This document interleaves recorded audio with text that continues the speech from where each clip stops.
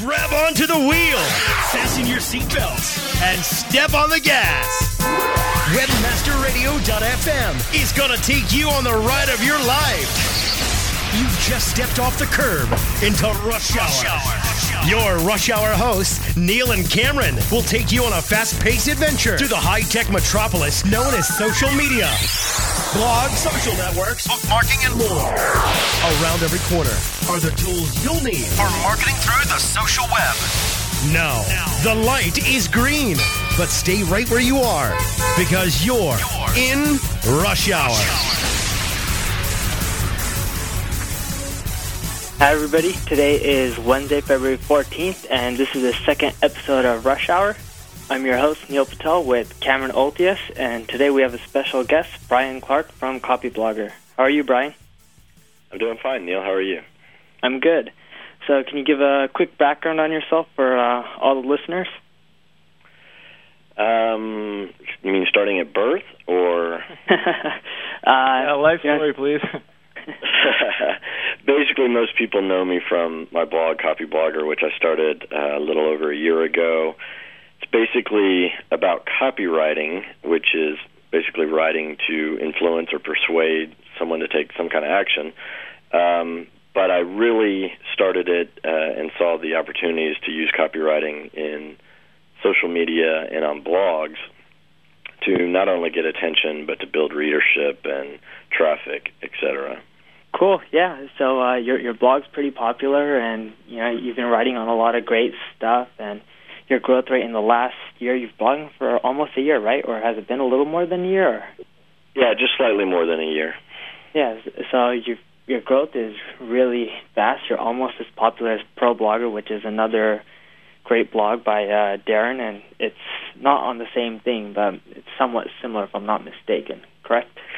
Yeah, I guess my blog is applicable to anyone who's using a blog in a commercial sense, whether you are trying to make money directly from a blog like ProBlogger focuses on, or mainly in the business blogging area, such as, for example, professionals such as attorneys or realtors or anyone who owns a small business.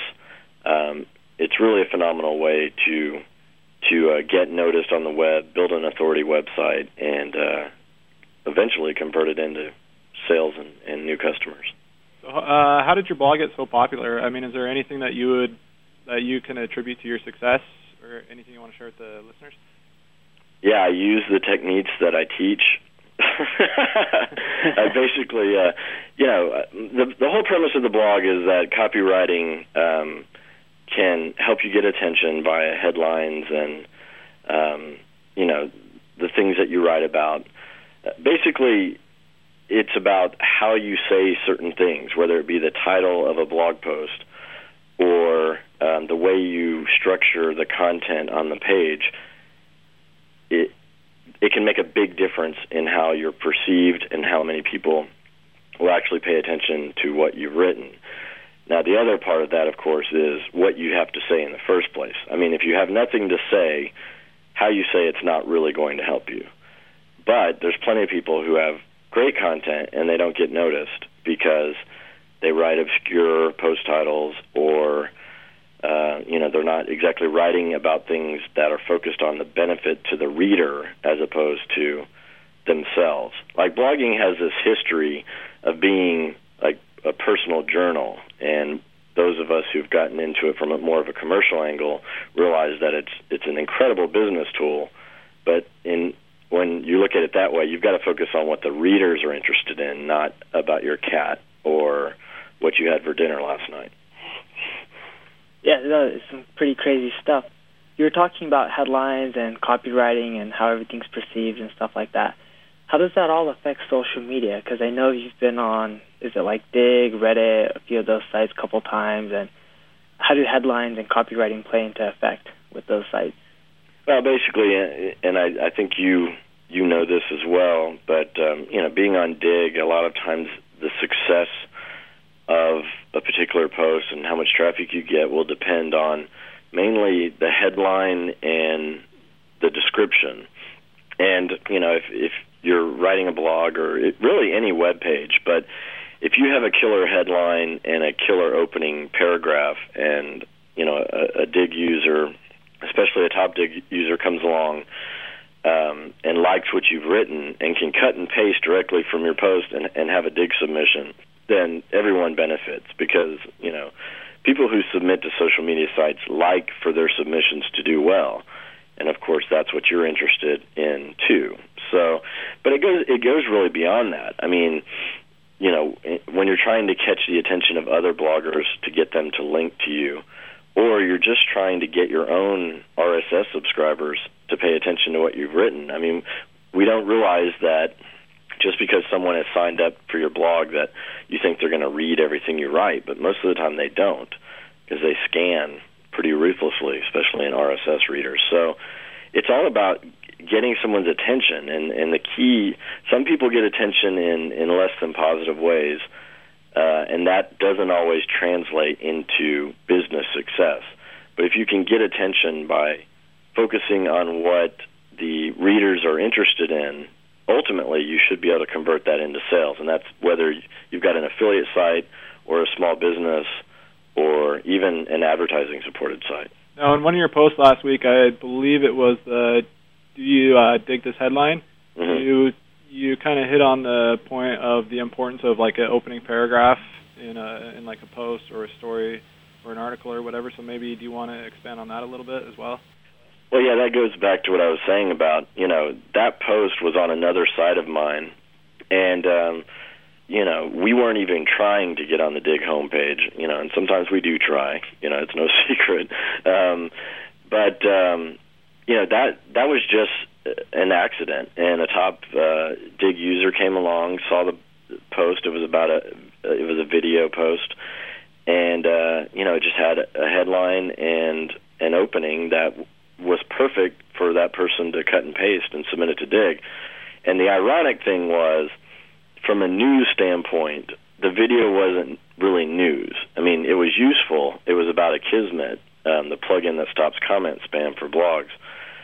But it wasn't news per se, and still it did very well on Dig and went to the homepage. So a lot of times people are influenced by the headline itself. If it's captivating enough, they'll dig it first and then go visit the site, and that can really lead to some spectacular results.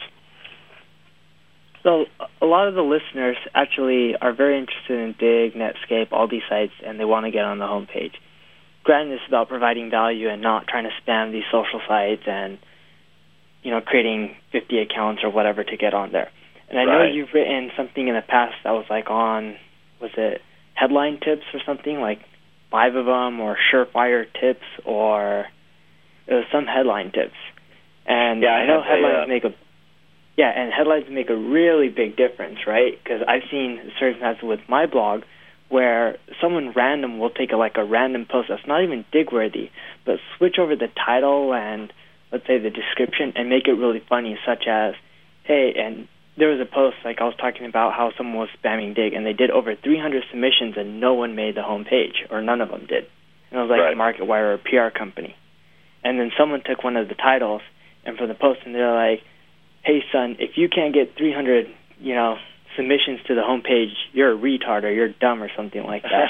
And, right. Playing to the Dig crowd.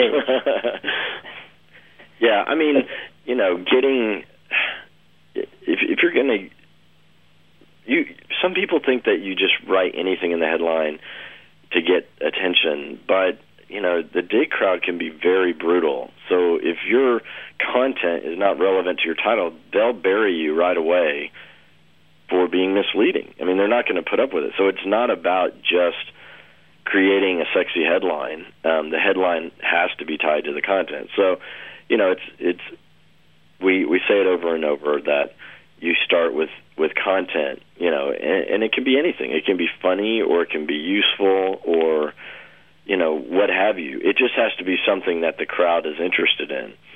So, people who want to get on the Dig homepage need to spend time at Dig and figure out what people are interested in. And if you have a blog or website that could tie into one of those angles, then you just have to figure out how to develop something. But from there, getting the headline. You can't put a bland headline or no one's really going to pay attention. And you can't have a boring description. The headline templates that you mentioned, those were in two separate, basically put together a list of 10 and then 7 kind of classic headlines. And these are from decades ago, for the most part. And they still work today because they're just headline structures that tend to arouse curiosity and demonstrate to the reader what you're interested in. So, you look at some of these templates, and they were used in advertisements in the 1940s, but they still work because it's just human psychology. Human psychology hasn't changed just because we're in social media now and just because we're online instead of offline. And I think as soon as people realize that, it kind of opens up their minds to a whole lot of different things that they can use as far as strategy. Got it, yeah. Jim actually just posted that article into the Webmaster Radio chat room. It was, I believe, it's 10 surefire headline formulas that work. Right. And number 1 is like, who else wants blank? Or, the secret of blank. Here's a method that is helping blank to blank. Right. And you see a lot of these type of things, and these are basically alternatives to the list post, or top 10 reasons why Apple is better than Microsoft, whatever. And another popular headline structure is how to. There's a lot of people in advertising who say you can't really write a bad how-to headline. But the secret is what you put after how to is the most important part. But how to works, lists work, and you see those all the time on Dig. So I basically wrote that post and another one just to point out to people, here's some other, kind of strategies that also work. But you just have to make sure that you're matching up the actual content well with the headline you choose. Because it's the words that you stick in between those, kind of basic templates that make the difference. If it's a subject that no one cares about, it doesn't matter how well you dress it up. That totally makes sense. Yeah, I agree with that completely. Now, like going back to, you mentioned the top 10 lists and things like that. Something that I've seen a lot lately is people are like calling the death of the top 10 list, saying that it's been played out, and they're eventually going to go away and not work anymore. What are your thoughts on that? Do you think they're going to continue to work, or? Well, they've been working for over 100 years, and people always say that. You have people in Madison Avenue advertising firms that say those type of headlines are cliches, and yet they still work. To people that pay a lot of attention to this stuff, they're the ones who will always say it's going to die. Like Jason Calacanis will say, the list post is dead. Well, that's because, Jason, you used them up to death on Weblogs Inc., but that doesn't mean they still won't work. So, again, human psychology doesn't change. Some people will become desensitized to it. Now, that's a different issue. It just depends on the market you're aiming at and the community you're aiming at. So, I've been watching Dig intently for a year now, and I still see, list posts making it to the front page every day. Oh, yeah. I'm not sure how much I trust that. Yeah, it's good to mix it up, which is why I put out those headline template posts, because they're just 17 different other approaches that tend to work. Sure. So cool. This is a great time to take a quick commercial break, and we'll be back shortly.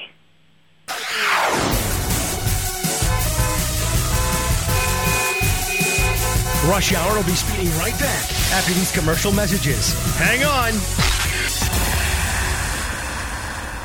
Marketing payouts lacking green, leaving you seeing red? Get your business in the black with NeverBlueAds.com. Sign up with NeverBlueAds.com today and earn an additional $200 for the first $200 generated. Get ready to flash those pearly whites with unique campaigns, real-time stats, great personal service, and high payouts on time every month from NeverBlueAds.com. Results for advertisers, income for affiliates. Everybody wins with a better marketing experience from NeverBlueAds.com. Generating buzz for your company is essential and now easier than ever with PaperPost, the consumer-generated advertising network. Our powerful network of bloggers at PaperPost will creatively expose your product or service through original link-generated ads and embedding video or audio on their sites. Launch your viral marketing campaigns with confidence and enjoy increased traffic with higher conversion rates only through PaperPost. Visit paperpost.com and join the revolution. ¡Vive la revolución! Have you heard that content is king? Yeah, what's that mean? I don't even have a clue. Wonder if that's important. Important? Search engine optimized web content is essential. Essential for maximizing page rank. Essential for increasing sales. GetWebContent.com is the internet's foremost provider of custom-written search engine optimized copy. GetWebContent.com is easy to access and ultra cost-effective. Right now, copy is indeed king, and GetWebContent.com is the king of copy. Check it out today. Slam on your brakes. You've just reached your final destination, Rush Hour, on WebmasterRadio.fm. Now, back to your Rush Hour hosts, Neil and Cameron.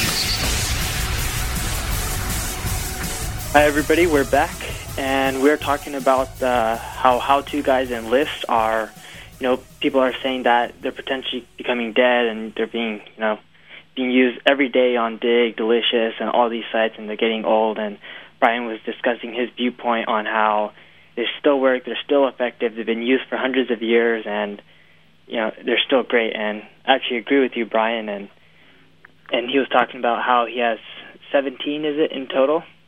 Yeah, headlines. Yeah, I believe two separate posts. There was a follow-up that had 7 more. I guess I should probably do more of those. They've been some of the most popular posts I've done.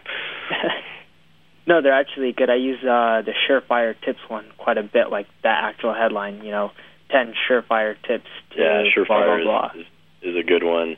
The one you mentioned, Who Else Wants To, that works because of something called social proof. It implies that other people are doing it or have done it, and therefore you should too. Basically, copywriting and headlines and whatnot are all tied into basic human psychology. And the cool thing is that a lot of things have been tested through advertising, and they've been proven to work by making it, millions of dollars. So you can usually trust certain combinations of words, certain structures to do the job for you when it comes to something like social media. Now, whether or not ultimately you can convert those people into money, of course, is a whole different ballgame. And that's actually a very interesting topic. A lot of people have been saying that sites like Dig and Netscape, they drive a lot of visitors, but do those visitors really convert into anything? What are your experiences from that? Because you've gotten on these sites and you've gotten lots of visitors from them, but have they actually even converted into anything, or what do you even consider a conversion for your blog? Yeah, I would say that I don't look at Dig specifically as a conversion mechanism at all. I mean, every time I'm on the Dig homepage, I'll get a bit, a decent spike in RSS subscribers that usually, goes away in a day or so. Not totally, but certainly there's other sources that are much better. Now, like if you get a link from something like Lifehacker or another blog, a big blog in a related niche, you're going to get a whole bunch more subscribers, and those are the people long-term that will probably convert into business for you, whatever your business model is. But what I like Dig for are links, and it tends to be a catalyst for Delicious. And I really like Delicious. That traffic is much more sticky, higher quality, less mean. I am a big fan of Delicious bookmarks. That's kind of an enduring traffic source, while Dig, the Dig happens, it's huge, and then it's over. But 100, 200, 500 Delicious bookmarks, each one of those is a little link that, if you go and look in your logs over time, if you are on Delicious quite a bit, you'll see traffic coming through there, and it's always going to happen. I mean, sites like Delicious are like little mini search engines when you think about it. People go through there, they see what their friends have bookmarked, they do searches. Delicious categories are starting to rank well in search engines. So, Dig can be a catalyst for a lot of important things. The backlinks, of course, are crucial for SEO. Getting the Delicious thing going, you end up on the Delicious popular page after you've been on the Dig homepage, and I think that traffic is much more of a higher quality. But without the Dig, it wouldn't have happened. Sometimes a big blog can link to you, and the Delicious effect will kick in as well. It depends on what type of post you've written, obviously. Some things are not bookmarkable because no one really needs to come back to them. So you want to think about creating resources that people find useful enough that they may want to come back to in the future. And you bring up actually a very interesting point with the Delicious and getting on the popular page as well as the hot list, which is the homepage. A lot of people have that little, I believe, a Delicious widget on their own blog where it actually shows all the latest stuff that they've been bookmarking. So like you said, if you get on the Delicious popular page and let's say, thousands of people bookmark it, there's a good chance a lot of those people actually have that little widget on their blog, which also, can increase your backlinks because all those blogs will potentially link to you. It won't last forever because the more they bookmark, they're going to end up going away, but it's a good source of links. Yeah, you're absolutely right. And I've found that, again, Dig is a catalyst that leads to some backlinks on its own. But because of the Delicious widget and the tendency for a lot of bloggers to just publish what they've bookmarked, you actually might get more backlinks from Delicious. So I'm a big fan of Delicious. Yeah, same here. And you also brought up another interesting point about Lifehacker and some of these big blogs on how they convert a lot better. How would you go about, let's say, potentially even getting on a Lifehacker? Well, there's no magic to that, I don't think, other than just writing something that might fit into their demographic. But for me, it's not been anything that I've been able to plan or be strategic about. It's more often you just wrote something really good. Lifehacker has a tip your editor section. But I've never had anything published when there was a tip submitted. It's always been when someone else prominent linked to, it's kind of like the rich get richer. I remember back last spring, 37 Signals linked to my Copywriting 101 tutorial, and then Lifehacker followed up from there because they trust 37, So, that is a tricky game, and it takes you back to you got to be making the best content that you can, so that big, high-profile blogs like that will take notice. Yeah, I think that's also another thing that Dig is a good catalyst for. A lot of times I've noticed that a lot of these big bloggers like Lifehacker, Steve Rubel, and whatnot, they'll, they obviously keep track of the Dig homepage and things like that. So if you have a story that gets on there, that can be a great catalyst for them to see that, notice it, pick it up, write about it, and then link to you from that. Yeah, that's absolutely true. And, a lot of what makes it to the Dig homepage is just going to come and go. But you're right. People do monitor what's going on there. And if you can bring something to someone's attention that you might not otherwise have had the chance to do.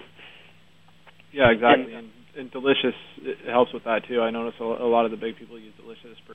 And Cameron actually bring up a great point about the whole Dig and a lot of people watching, and same with you, Brian. With our blog, ProNet Advertising, we try to get on, let's say, we all want the links, and we want press, and we want PR. And a lot of times it just happens when you don't expect it. Like you said, the rich get richer. Someone noteworthy links to you, then someone else picks it up. And what happened with us, we always wanted to get on blogs like Micro Persuasion with Steve Rubel, and it never really happened. But we got on Dig one time, and sooner or later he linked to it. And then he's like, hey, this is one of my favorite blogs. He added to his Technorarity favorites and stuff like that. And it was all just luck and, just from one Dig, and would have never expected it. But you hit up the guy and you email him. it's probably not going to go as well compared to if he finds it himself, finds something that he likes. Because like, hey, if thousands of people voted on it on Digg, it must be something really good. Yeah, absolutely. And that's what's really so fascinating about the whole social media scene. I mean, as long as you're participating and you keep at it, you're going to get noticed. You know, again, go back to got to be producing something good.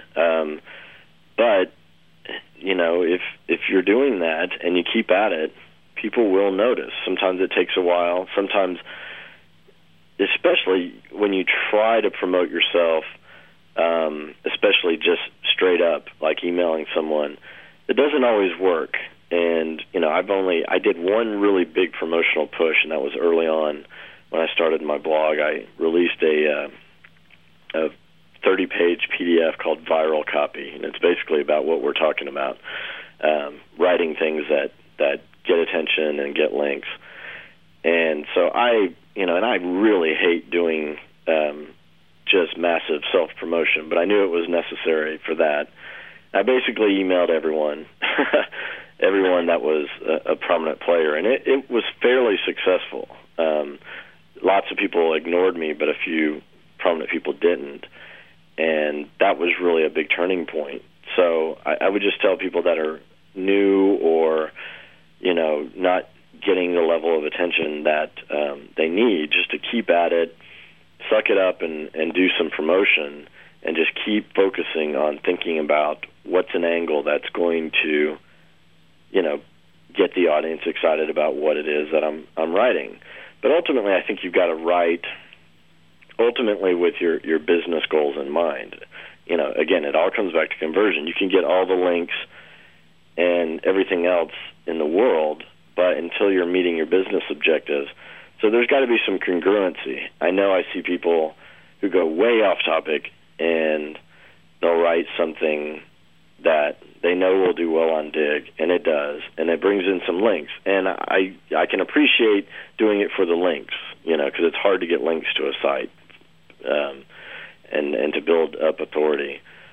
So I don't have a problem with that.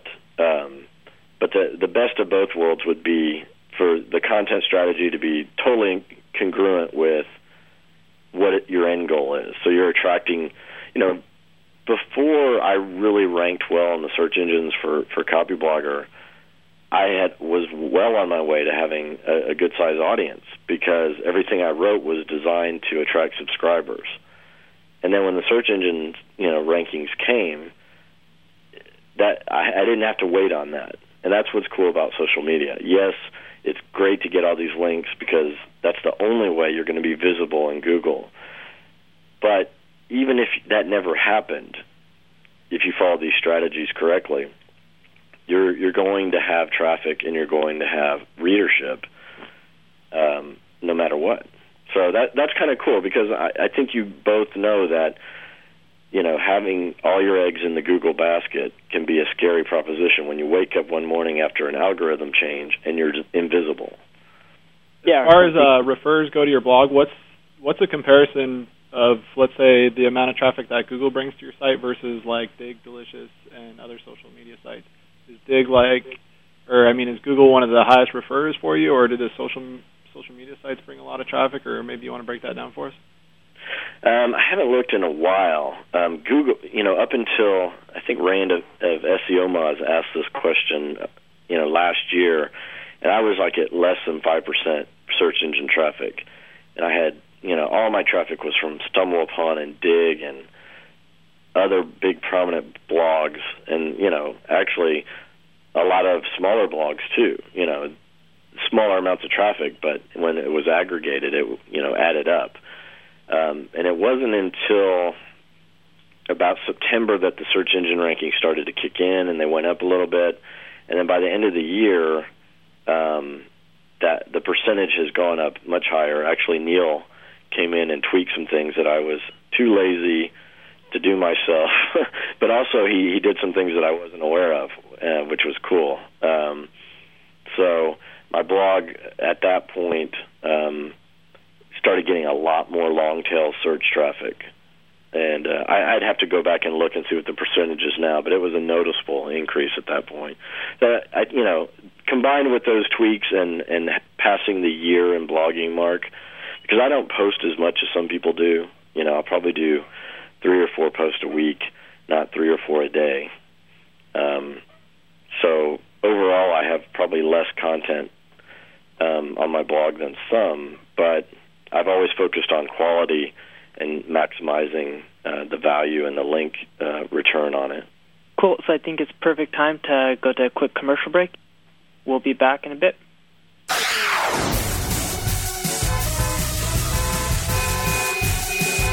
Rush Hour will be speeding right back after these commercial messages. Hang on. Wow. I never saw anyone fish with such a wide net before. Oh, really? I don't like fishing with a pole. Can't catch the big ones fast enough. No kidding. You've got a bunch. Yeah, I know. This wide net gives me great distribution and reach. Really? How's it work? Well, fish like to move around to various parts of the lake, so by casting a wide net, I gather fish from everywhere they congregate. Wow, that's pretty smart. Thanks. Wide nets work. And they make you look smart. If you're looking to cast a wider net and fish where the fish are, Look Smart Advertising Solutions can help. Go to signup.looksmart.com to learn more. Dude, fishing in Costa Rica is going to be awesome. Amen, bro. Now that Value Click Media had netted FastClick, we've got one of the largest online advertising networks fishing us for big bucks. While we're out catching snapper. Hey, Steve, you're coming too, right? No, I'm still using Banners.us.com. I can't afford to be away. You gotta work with Value Click Media. I got this great account manager who's easy to work with, and they have access to the best advertisers and earn me high rates. Don't worry, we'll bring back pictures. Yeah, terrific. Visit Value Click Media now and click on Solutions for Publishers for more details. Value Click Media. ClickTracks, all new version 6. Prepare to segment your visitors and build custom reports on the fly with the most comprehensive and intuitive Web analytics programs on the planet. Dan Noyes, president of Sephoria.com, writes, ClickTracks is like a religion to us. We rarely consult our clients on site or campaign changes without first seeing what ClickTracks reveals. Sign up for your free trial today. Your only risk, you may end up in our next commercial. ClickTracks.com, turning your future into a fortune. Slam on your brakes. You've just reached your final destination, Rush Hour, on WebmasterRadio.fm. Now, back to your Rush Hour hosts, Neil and Cameron. Hi, everybody. We're back, and we're here with Brian Clark from Copyblogger. If you guys have any questions for him or Cameron and I, you can, leave a message in the chat room, or you can call us at 866-345-6631, and you can be placed on the podcast with us, and we can answer any of your questions. So, Brian, you've actually been writing a book, if I'm not mistaken, correct? Well, essentially, I've been writing a book on the blog. So it's just all a big mess. And it's not in any kind of coherent order. But, I basically have... I started the blog, with a basic premise that copywriting skills are kind of crucial to blogging and social media because, number one, it helps you attract attention. That's what copywriting's always been about, attracting attention, getting people to read, and then converting them into a sale. Again, the same thing can apply to someone who is depending on AdSense or other forms of advertising in the attention area.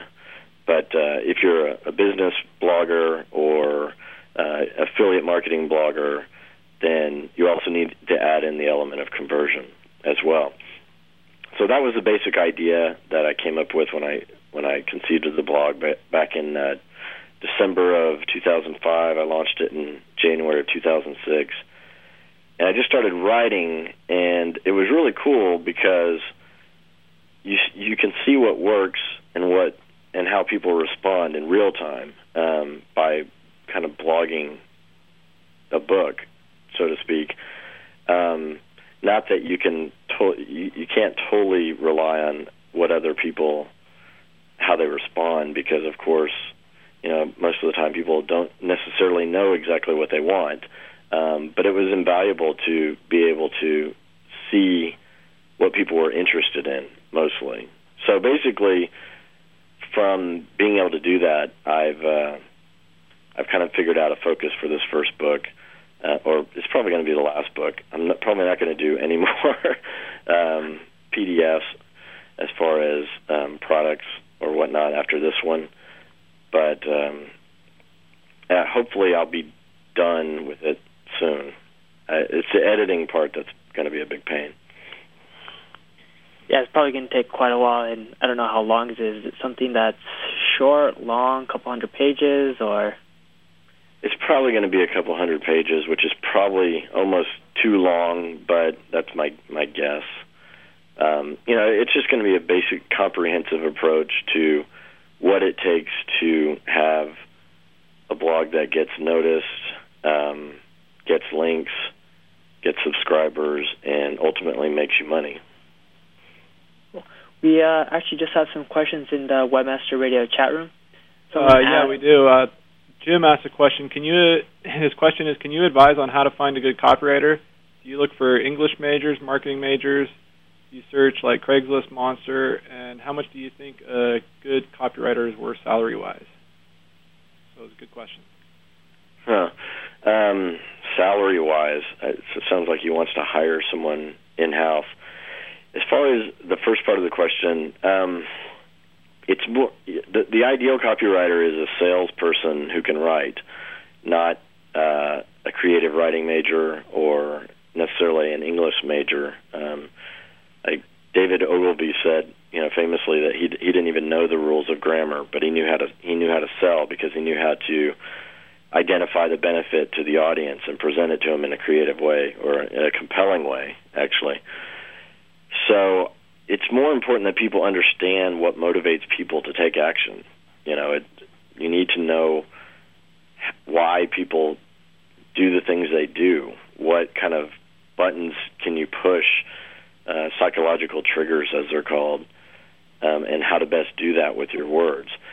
As far as how much you should pay, it's interesting because, there are tons of people out there that sell freelance writing services for nothing, and that's what you're going to get in return. And then the top copywriters charge $10,000, $20,000 for a sales page or a website, and they're worth every penny because the owners will convert that into hundreds of thousands or millions of dollars. So it's a hard question. I don't work cheap, so you probably don't want to talk to me. What is your background? How did you get into copywriting? I was practiced law I'm still an attorney, but I don't practice. I haven't for quite a while. During the 90s, at 97 when the first internet boom started, I got caught up in all of that down in Austin, and it was kind of a weird thing because I was publishing online already with e-zines, which are basically the precursor to blogs. And I was advising these startup companies on internet marketing and legal issues. It was totally bizarre. But it was a great time, and then it all kind of fell apart in 2000. And from there, I just started using internet marketing to build offline businesses. Like, real estate was huge in the first half of this decade, and that is pretty much what I focused on in addition to, doing web-only projects. But the key to all of that from the beginning was how you wrote and, basically copywriting. And I just studied everything I could get my hands on because I thought it was a fascinating subject, and it works. I mean, information marketing is extremely effective. It's really the only way you can market online. I mean, people tune out banner ads. Even AdSense is starting, people are starting to recognize that those text links are, even though they're more relevant, people aren't as easily duped into clicking on them. But if you can use smart content that essentially provides a benefit to the reader, but is also educating them into becoming your customer or client, that's a total win-win situation, and that's what people are looking for online. They're not looking for advertisements necessarily. They're looking for information. Now, of course, in the pay-per-click arena, you can still do very well with people searching for targeted products if you're smart about that. But, web businesses or professionals or small businesses, they need to have content in order to rank in the search engines and to really just to engage the interest of people. So I've been doing that since '97, and it's all about writing and getting people, hooked into what you're about. And that's what copywriting is. Very cool. Thanks for that. We have some more questions coming in from the chat room. Lindemann asks, can you recommend some copywriting books, or maybe tell us some books that you own or that have helped you get to where you are? Yeah, there's a link on the sidebar at my blog that goes called Copywriting Books. Let me pull that up and look at some of them. But yeah, I think I own just about everything in the copywriting world, and it seems like overkill. But the interesting thing about that is you can read the same essential truths over and over and over again, and it'll be a certain writer who makes you have that aha moment, And I found that to be true. Because I remember the first time I read a book on copywriting, it made sense, but it didn't click. But the books I recommend, like a great starter book, is called Advertising Secrets of the Written Word. That's by a guy named Joe Sugarman. Now, Joe was a famous direct marketer, and he made a fortune. Before the Sharper Image era, he made a fortune off selling gadgets and stuff like that, and then he sold those blue blocker sunglasses and just got insanely rich. But his book is basically, if you go back and read some of the older copywriters like David Ogilvy or Eugene Schwartz, which is like the guy's a master, all Joe is doing is basically teaching you the things those guys taught, but he does it in a more up-to-date and modern way, Because, like, you go back and read Eugene Schwartz, and that's like the Bible for copywriting, but he wrote in the 60s, and it's very hard for people to understand when maybe, you're just coming out of school and you're 25 years old or something, and you're trying to get through this dense text. It's kind of difficult. So I recommend that book, even though he really lives on kind of the shoulders of guys who came before him. If you want to look at one of the older guys, there's one called Tested Advertising Methods by a guy named John Caples. That's been updated by an editor, so it's easier to read. But, again, it's kind of like timeless wisdom.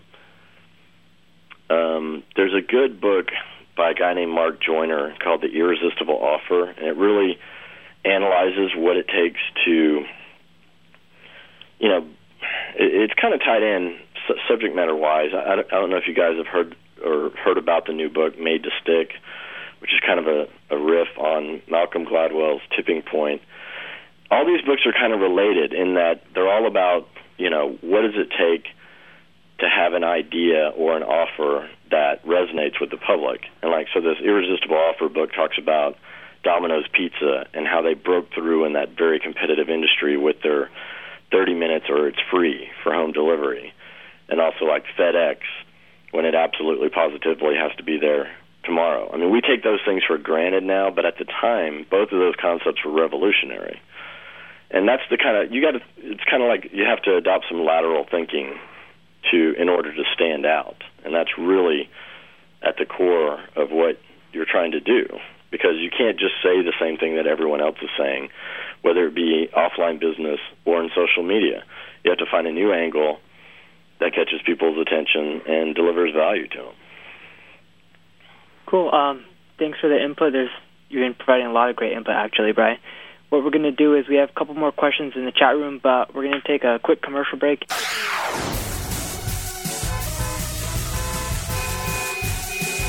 Rush Hour will be speeding right back after these commercial messages. Hang on. Now, experience the future of web design and development with a whole new level of efficiency, expressiveness, and simplified workflow. Introducing Studio 8, a compilation of the latest releases from Dreamweaver, Flash Professional, Fireworks, Contribute, and Flashpaper, sure to inspire you to create superior online video sites and mobile content. And now, through this exclusive WebmasterRadio.fm offer, listeners can save a whopping $100 off Studio 8. Visit the online store at Adobe.com or contact Adobe Customer Services and provide promo code WebmasterRadio in order to receive your discount. Studio 8, your way to create. Best of the Web, the Internet's oldest directory, BOTW.org, since 1994. Our editors scour the web finding quality sites, providing users with spam-free resources, relevant information from valuable sites. Submit your site now for a guaranteed review in 3 days or less. For webmasters needing additional exposure, check out our 60-day free trial on category sponsorships. 60 days free advertising. No kidding. And don't forget the Best of the Web's reseller program with the industry's highest commissions. 25% recurring commission on all products and services. Bloggers, make sure to check out the BOTW blog directory and the recently launched volunteer editor program to help build the best blog resource on the web. Learning how to monetize your domains. $0. Listening to affiliate marketing tips on your iPod. $0. Getting the latest search news on your cell phone. $0. Listening to Dave N talk about garlic breath. Well, worthless. WebmasterRadio.fm. We're everywhere. Slam on your brakes. You've just reached your final destination, Rush Hour, on WebmasterRadio.fm. Now, back to your Rush Hour hosts, Neil and Cameron. Thanks, everybody. We're back, and we're actually answering questions from the chat room right now. Cameron, are there any more questions from the chat room, or? Yeah, we have a couple more. The first one is from Schizo, and he asked, do you guys think that simply writing great and compelling content will that rise to the top of the stacks at sites like Dig, Reddit, and the rest of the social networking sites? Or, on the other hand, Jason Calacanis seems to think that no promotion of any sorts is necessary. However, that's not been my experience, so he wants to know our opinion on that. Yeah, I think it's clear that great content is a baseline, but, again, you've got to wrap it up in a headline that catches people's attention, and then you've got to promote it. I mean, Jason is living in an ivory tower, and it happens when people are successful. He doesn't understand what it's like for people that are, trying to just getting started out or don't have his clout in the industry. It takes a lot of work to get noticed. Yes, you have to have excellent content, and yes, if you consistently create it, you're going to get noticed. But like I said, when I first started Coffee Blogger, I had to work it too to get people to know that I was there. And then once people knew that I was around, I kept delivering on content, and it all took care of itself from there. But even now, I mean, you have to be strategic about things, especially with Dig.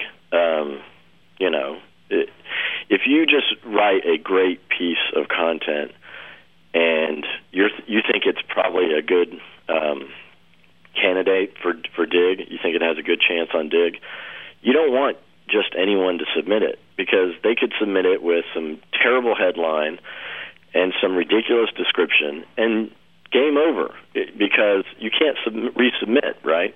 It would be duplicate URL. So if you want to get on the homepage of Dig, it makes sense that you need to be strategic about controlling that, as opposed to just hoping it happens on its own. Well, Neil, maybe you want to answer this, but how would a person go about finding a top digger or an experienced digger to dig their materials without, contacting them and offering them money or, some kind of bribe or something like that? How can people get those top diggers to come across their stuff and submit it? Well, I think this goes back to how important networking is. I'm not personally a top dig user, but just because I network behind the scenes with people, I've met several of them, and they actually read my blog. So, and the cool thing is they'll usually hit me up on IM and say, I think I'm going to submit this to Dig. So they at least, give you a heads up. Or, I guess, if I really think I've got something that is great, I might present it to them and say, hey, what do you think? And it's funny because sometimes they'll think it's good, but it's not going to make it, and it does anyway. So, it never hurts to try.